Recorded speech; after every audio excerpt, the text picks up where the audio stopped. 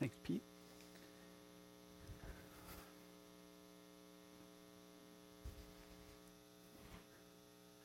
Well, good morning, Victory Point. My name's Matt. I'm on the team here. It's been such a good morning already. Hey, I also want to say, I don't know if we've acknowledged this yet this year, but I just want to say happy birthday to Victory Point. We figured it out, like this is technically our 25th year as a church. Like I think it was the end of 1992 when Victory Point had some of its first gatherings, but maybe wasn't officially organized till 1993, which would make this our 25-year birthday. So happy birthday, Victory Point. Yeah. We're going to do some fun stuff this year, like probably have lots of cake, I'm hoping, and things like that. But we're going to plan some fun events in the summer and in the fall just to kind of celebrate that. So Pete was talking about, going to the Whitecaps today. I'm really excited about that. Again, if you want to go and don't have tickets, we have tickets. Just stop by the info desk. Maybe you saw the video that we put together this week. If you haven't watched it, I just want to assure you, no hot dogs were hurt in the filming of that video. They were eaten, but they were not hurt. So it's always a good time as a family, just going to a ball game together. Sheila and Todd, thank you.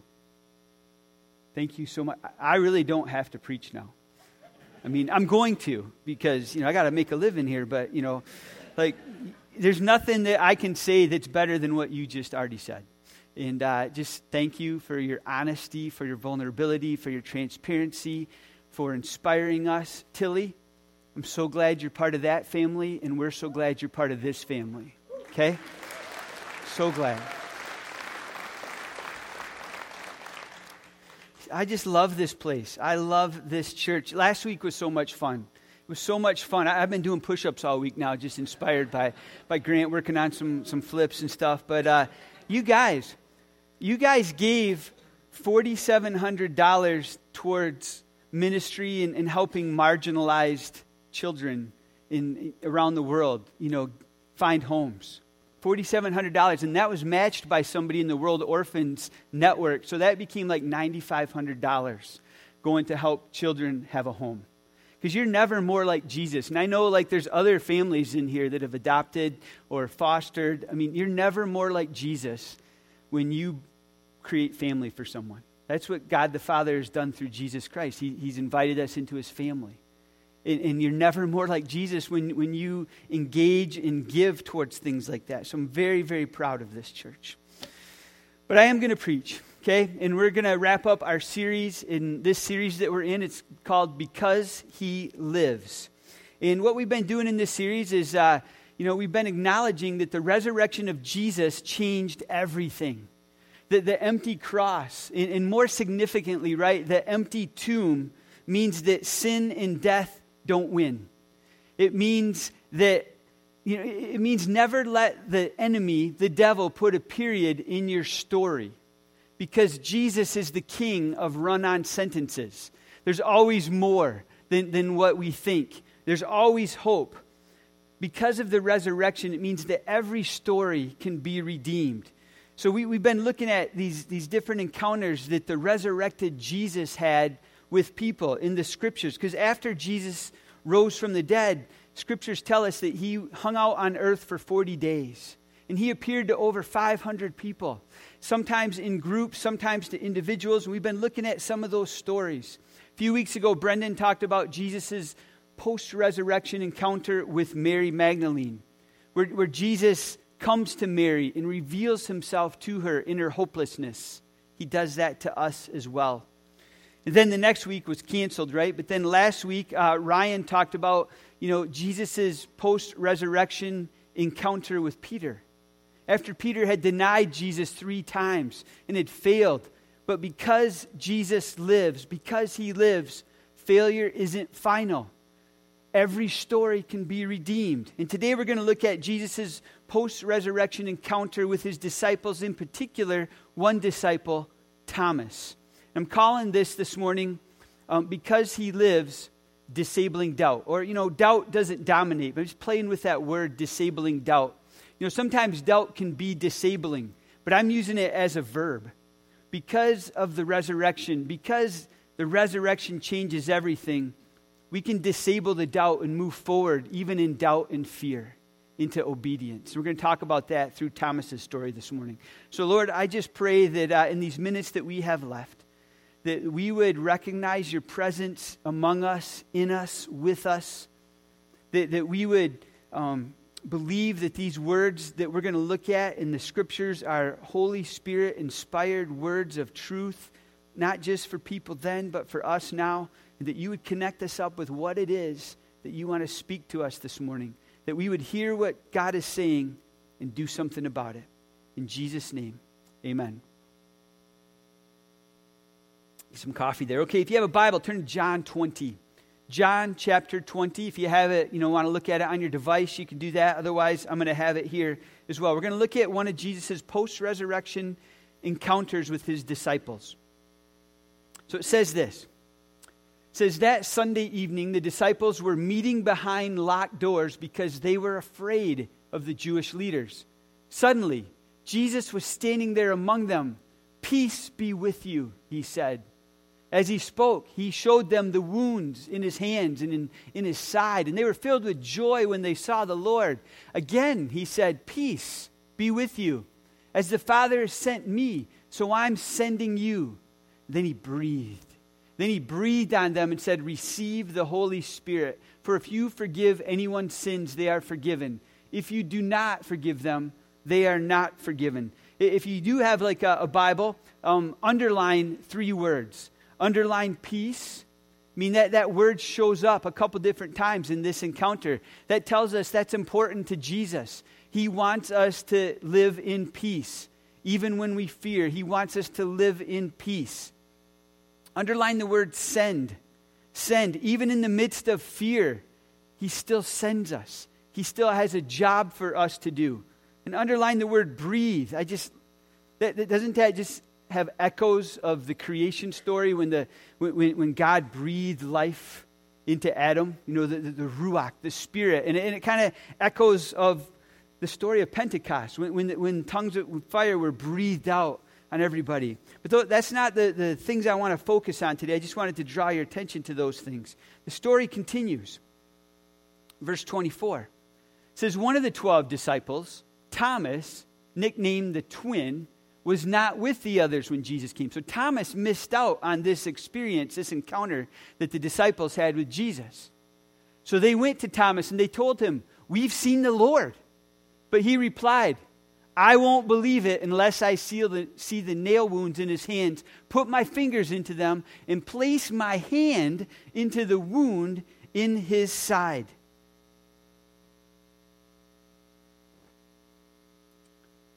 Eight days later, the disciples were together again. This time, Thomas was with them. The doors were locked, but suddenly, as before, Jesus was standing among them. What's he say? Peace. Peace be with you, he said. Then he said to Thomas, come here. Put your finger here. Look at my hands. Put your hand. He's inviting him. Put your hand into my wound, in my side. Don't be faithless any longer. Believe. "My Lord and my God," Thomas exclaimed. Then Jesus told him, "You believe because you've seen me. Blessed are those who believe without seeing me." Poor Thomas, right? Thomas. This guy has caught grief for over 2,000 years for being a doubter. He's infamous for his doubt. I mean, a lot of the disciples have taglines in the Scriptures, don't they? Whenever you read about Judas, it's like Judas the betrayer. Judas, the one who betrayed Jesus. That's what he's known for. John sometimes has this tagline like he's the beloved, the one whom Jesus loves. Of course, he's writing that about himself, which is kind of weird. You have Peter, he's the rock. And then when you ever get to Thomas, it's always like we associate that with doubting Thomas. Even people that don't know the story, this scripture, this story, they still use the phrase, "Don't be a doubting Thomas." Don't be a doubting Thomas. Now, you and I, today we might be tempted to think, "Come on, Thomas. Come on. Like, where's your faith?" But remember, you guys, we view this story, we view this exchange having the advantage of having the entire scriptures. They just had the Old Testament. We have the New Testament. We've heard this story. We live on this side of the resurrection. But Thomas was experiencing all of this in real time. So just consider what Thomas is being asked to believe here. Think about it. It's fantastic that Jesus, who he knows without a doubt died and was buried, is now suddenly alive. A dead person is now an alive person, walking around, having all these exchanges and encounters with people. It would be like, think about this, it would be like you and I maybe having attended the funeral of a friend, and then a few days later, we're hanging out, like at American Char or something like that, and we run into another friend who says, hey, I just saw your friend yesterday at Myers. Your friend who died, I just saw him at Myers yesterday. Well, how would you react? How would you react to that? I mean, come on, be honest. You'd think that this friend telling you this story is a little off, maybe a little influenced somehow, some way. The idea that someone would be walking around after having died the previous week is so far beyond our realm of possibility that you and I, even having all of the scriptures and knowing the resurrection story, would probably have a hard time entertaining that idea, even though we believe Jesus rose from the dead. So I get Thomas. I mean, can't you cut him a little slack here? I mean, I get Thomas. I'll believe it when I see it. I had a similar experience just recently. A lot of you guys know, I shared this on Easter Sunday, but on the Thursday before Easter, March 29, Maundy, Thursday, my dad, my stepdad, but he's my dad, right? My dad had a catastrophic heart attack, okay? A catastrophic heart attack. He basically died. They had to shock him 9 times. My mom had to do CPR on him, and he was in a coma for a week. And we went down there. We were going down there for spring break anyway. We went down there. So 1 week later, on Thursday, 1 week after the heart attack, been in a coma for a week, my brother Mike and my sister Molly and my mom, went to the hospital that morning. I was hanging out with the family, in the morning doing spring break stuff. I get a text from my brother Mike. Said, we walked in this morning, Dad opened his eyes, he kept them open, and he squeezed our hands. And I get all excited, and I run downstairs and I share the news, and we stop and pray and praise God. But I got to tell you, even though I believed it, even though I believed, my brother was telling the truth, that this was actually true, there's something in me that I have to see it though. I have to actually experience it. I need to go to the hospital and see this for myself. So I get Thomas. I get his reaction. I get his I think it's reasonable what he's asking. When I touch him, I'll believe. The other disciples got to see Jesus. The other disciples, probably even got to touch Jesus. And then when they told Thomas, hey, you missed it. We just saw Jesus. He appeared among us. Said, peace be with you. And he breathed on us. And it was really cool. And we saw, the holes, in his wrists. And we saw the wound in his side. And we got to touch it. And we saw him. Thomas just wants that. Thomas just wants that. He wants his own personal experience. And isn't that true? At some point, everyone needs to have their own personal encounter or experience with the living Jesus. At some point, your parents' faith, your friend's faith, your grandma's faith, your church's faith needs to become your faith. It needs to become personal. You need to own it. So I just want to zoom out on Thomas's story, having said all that, and just make some observations about what's going on here. First thing, I just want to throw out a couple observations. Number one, I think we just need to understand this. Doubt is okay. Doubt is okay. I think actually doubt or questioning on some level at some time in your journey is unavoidable.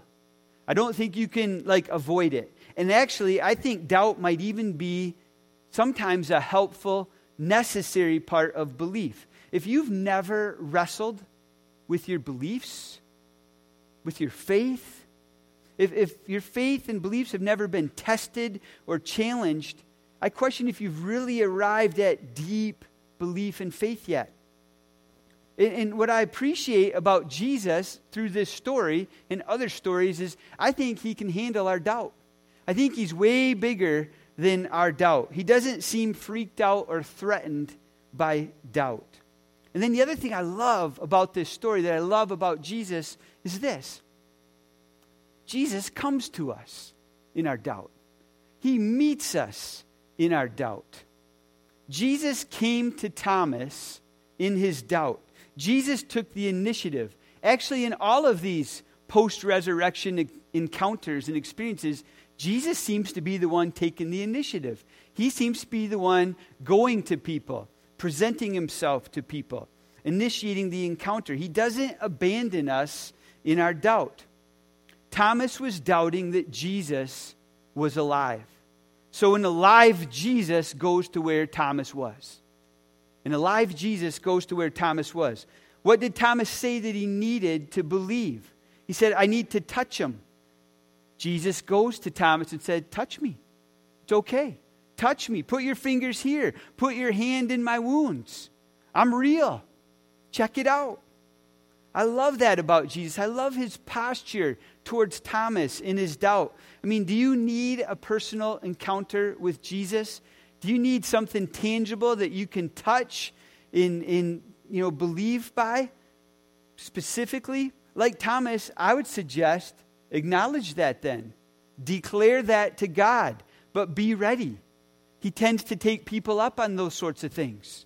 Okay, if you cry out to God and God, I need you, I need to see you, I need to touch you, just be honest with them. Just be real with them and be ready because he will show up. Jesus goes to Thomas. He does rebuke him, but I don't think it's like harsh.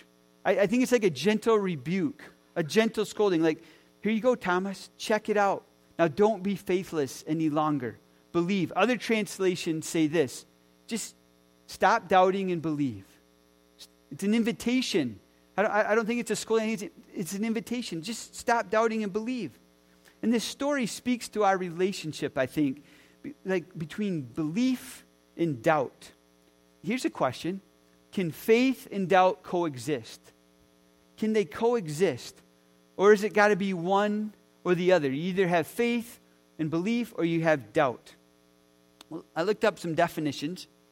Here's what it means to doubt. To doubt means to be uncertain about, to be hesitant, to believe, to question. You look up faith. Faith means this, to have confidence or trust in a person or thing. Or if you look at a biblical definition of faith in Hebrews 11:1, it says faith is confidence in what we hope for and assurance about what we do not see. So on the surface, on a slide or a piece of paper, they do sort of seem in opposition. But I think I want to offer a helpful nuance, if I could, to faith. What do we mean by faith? Faith isn't just about what you know or believe. Faith isn't like this intellectual commodity that you must constantly increase. A more accurate biblical definition or picture of faith is way more connected with doing than it is with knowing. So here's what I'd suggest. Faith is not the absence of doubt. Faith is the presence of obedience, even in the midst of our doubt. I just heard a story about that just a few minutes ago. Maybe you heard it too. Even in the midst of doubt and fear, obedience moves you forward. Faith is not the absence of doubt. Faith is the presence of obedience. Sometimes I think we as Christians, we make too much about belief and not enough about action. We emphasize having faith instead of living our faith. Like an example, and you've seen this kind of example before. I can say that I have faith and I have great belief in this stool to hold me. But when is it really faith? When is it truly faith? It's when I exercise action. It's when I act on that belief and actually put it into practice. Or, I was thinking about it, like a lot of our high school students are going out to Colorado this year for the Colorado Challenge. And some of you maybe have already been to the mountains. I know you have, and maybe for some of you it's your first time. I remember I've shared this with you guys. The first time I really got into the real mountains was the first time I took a group of students as a youth pastor out to the Colorado Challenge, out near Woodland Park, Colorado Springs area. And it was 1993 was the first year I ever went rappelling. You guys know what rappelling is, right? Rappelling is when you climb way up this cliff, and then you hook up to a rope, and then you go down the cliff, kind of walking backwards. And you're on belay and all that kind of stuff. And this is the first time I'd ever done something like that. And I'm doing this with people that I know, love, and trust. And they take me up to the top, and I have the harness on. It's really uncomfortable. And they hook you up in the rope and the carabiner and all this stuff. And it is super, super, super safe. I trust and believe everyone who told me this rope can hold 20 times your weight. This is solid. There's no way you're going to fall. I got you. And I believed them, and I had faith in that. But I got to tell you, it took me 20 minutes to eventually go over the cliff, and that my knees are shaking, and I was scared. I had great fear. Even though I had faith and belief, it really didn't become true faith in the biblical sense until I actually acted on it, right? That's more what faith is. Faith is acting on something. Thomas, did you catch this? Thomas may have doubted the news about Jesus' resurrection, but did you notice he also positioned himself in a room where Jesus had shown up, probably with the hope that he'd show up again? Even in his doubt, he took steps of faith. Even in his doubt, he acted. He positioned himself to have an encounter with the risen Lord. The Greek word that we translate faith in our Bibles has really not a lot to do with getting rid of doubt. It has nothing really to do with feelings or intellectual knowledge. Faith in the Bible has to do with obedience. Has to do with obedience. Putting our trust into action. God wants us to have faith, to trust Him enough to do what He says, no matter how we feel or how certain we are of how things are going to turn out. All you have to do is read this book to see picture after picture after picture of people with doubt exercising obedience. Faith and doubt have been companions ever since the fall. They really have. Ever since Adam and Eve doubted God's character and goodness and decided to go out on their own. I mean, just think about some of the familiar stories. I'm just going to highlight a couple. Faith and doubt go together all over in the Scriptures. Remember the Old Testament story? Maybe you're a person who grew up in Sunday school and flannel graphs. And remember Shadrach, Meshach, Abednego? Remember that story? You can read about it in Daniel chapter 3. So here's the context. You have King Nebuchadnezzar, of Babylon, orders these 3 Hebrew boys to bow down and to worship a golden idol. They refuse, right? Remember the story? They refuse. The king gets so angry, he threatens, I'm going to toss you guys into this fiery furnace if you don't bow down to my idol. Then he gives them one more chance to bow down to the idol. But they refuse to dishonor God. And King Nebuchadnezzar gets so furious that he orders the furnace to be heated up 7 times its normal heat. And he says, I'm going to toss you in there. It's so hot that the guards get burned up. Remember that story? What does God do? God sends an angel to protect Shadrach, Meshach, and Abednego from the flames. And Nebuchadnezzar is freaked out when he sees this. And he orders them to come out. And then he repents and he worships God. But I just want to look at that story right before they go into the furnace. Shadrach, Meshach, and Abednego, this is in Daniel 3, replied, "O Nebuchadnezzar, we do not need to defend ourselves before you. If we're thrown into the blazing furnace, the God whom we serve is able to save us. He will rescue us from your power, your majesty." It's yeah! That's faith. That's what I'm talking about. Take that, king. Then there's another verse after that. But even if he doesn't, what? Is that right? But even if he doesn't, we want to make it clear to you, Your Majesty, that we will never serve your gods or worship the gold statue that you've set up. But even if he doesn't, I mean, what kind of faith is that? Puts a different twist sort of on the story, doesn't it? So, like, what's going on? Were they doubting God? No, they weren't doubting God. They just weren't sure how it was going to turn out. They just weren't sure how it's going to go. They weren't even sure if they were going to live. That's actually the best kind of faith. Trusting God enough to obey even when you're uncertain what's going to happen. All they were convinced of was that God was real, and he loved them, and he knew what he was doing. That was all they had faith in, and that was enough. And that this God expects obedience. I mean, you ever been in situations like that? You choose to do what's right even when you don't know the consequences? That's biblical faith. That's faith that pleases God. The lesson of Shadrach, Meshach, and Abednego isn't if you trust God, he will get you out of every fiery jam. He might not. Sometimes following God might probably lead you into the fire. But never doubt God's with you. Never doubt God's with you. I mean, we could talk about Noah. You know, took him over 100 years maybe to build that ark. You don't think he ever doubted and questioned during that time? We could talk about Gideon. I'm going to skip ahead just in sake of time. Like, there's that New Testament story. In the book of Acts, you can read about this in Acts chapter 12. Remember, here's what's going on. Things aren't going very good for the apostles. They're being persecuted. King Herod has had the apostle James' head cut off.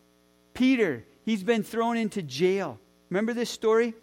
So the church does what the church should do in this situation.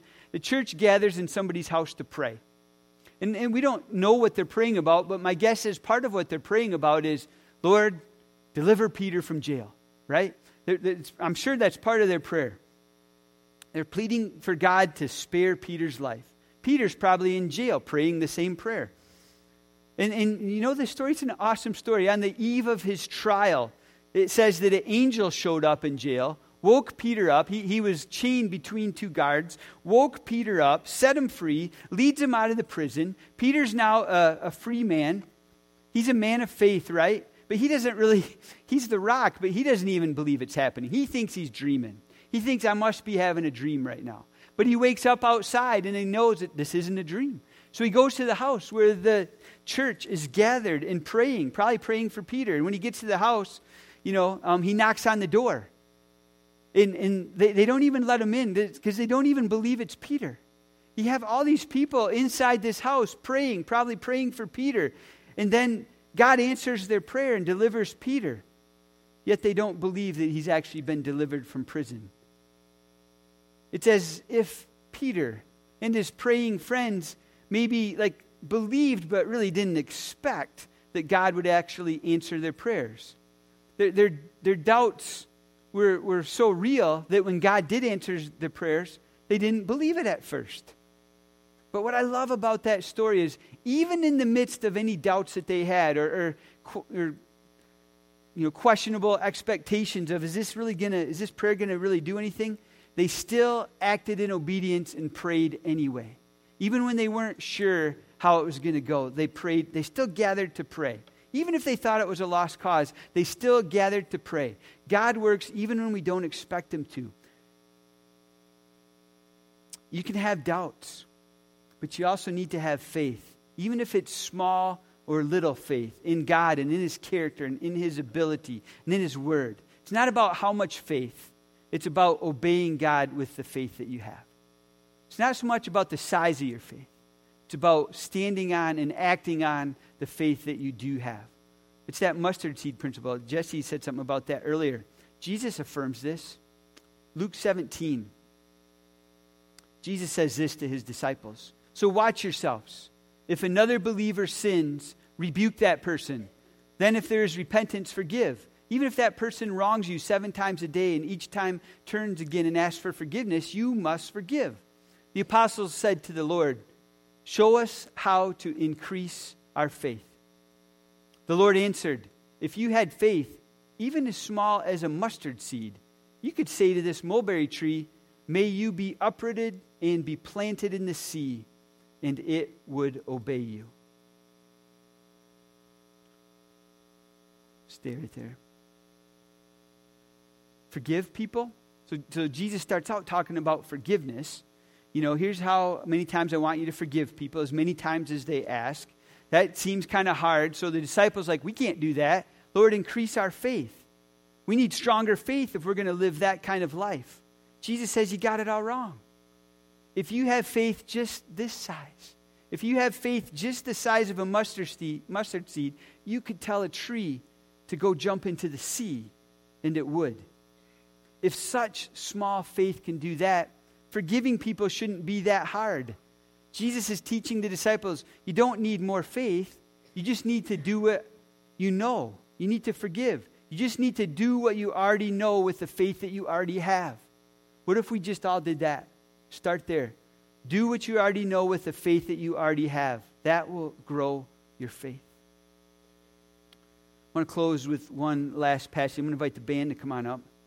Next week, we're going to start another series, a little 3-part series.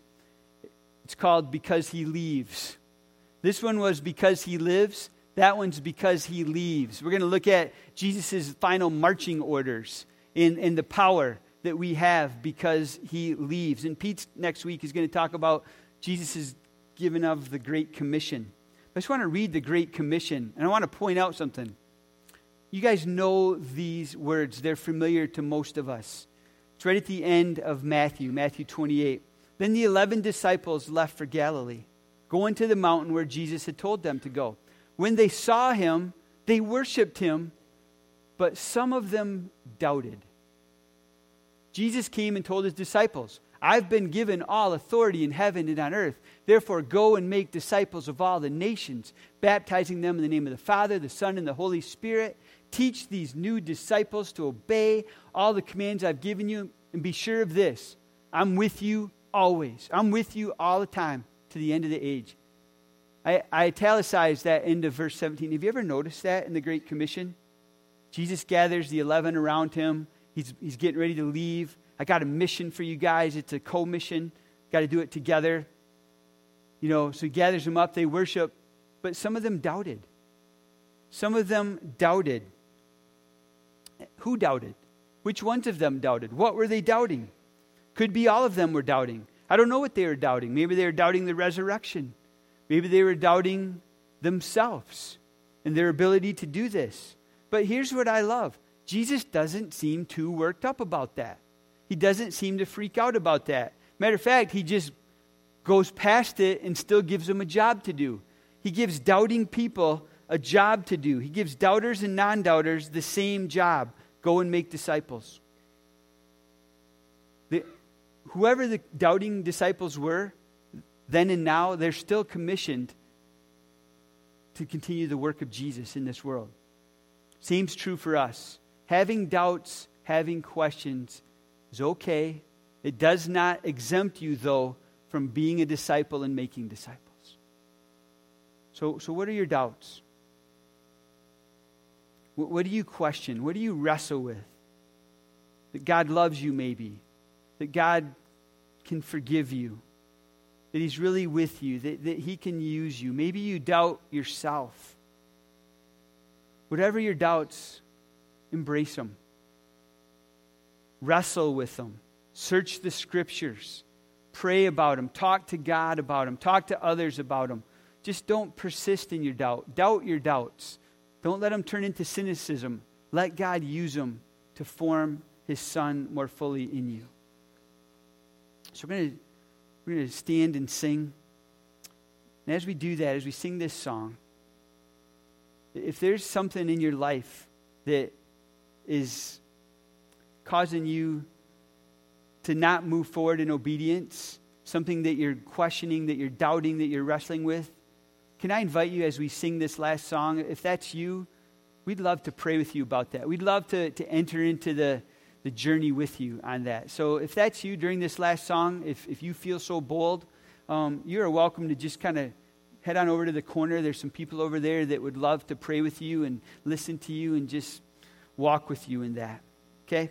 So let's stand and sing. And if you need some prayer this morning, take advantage of it.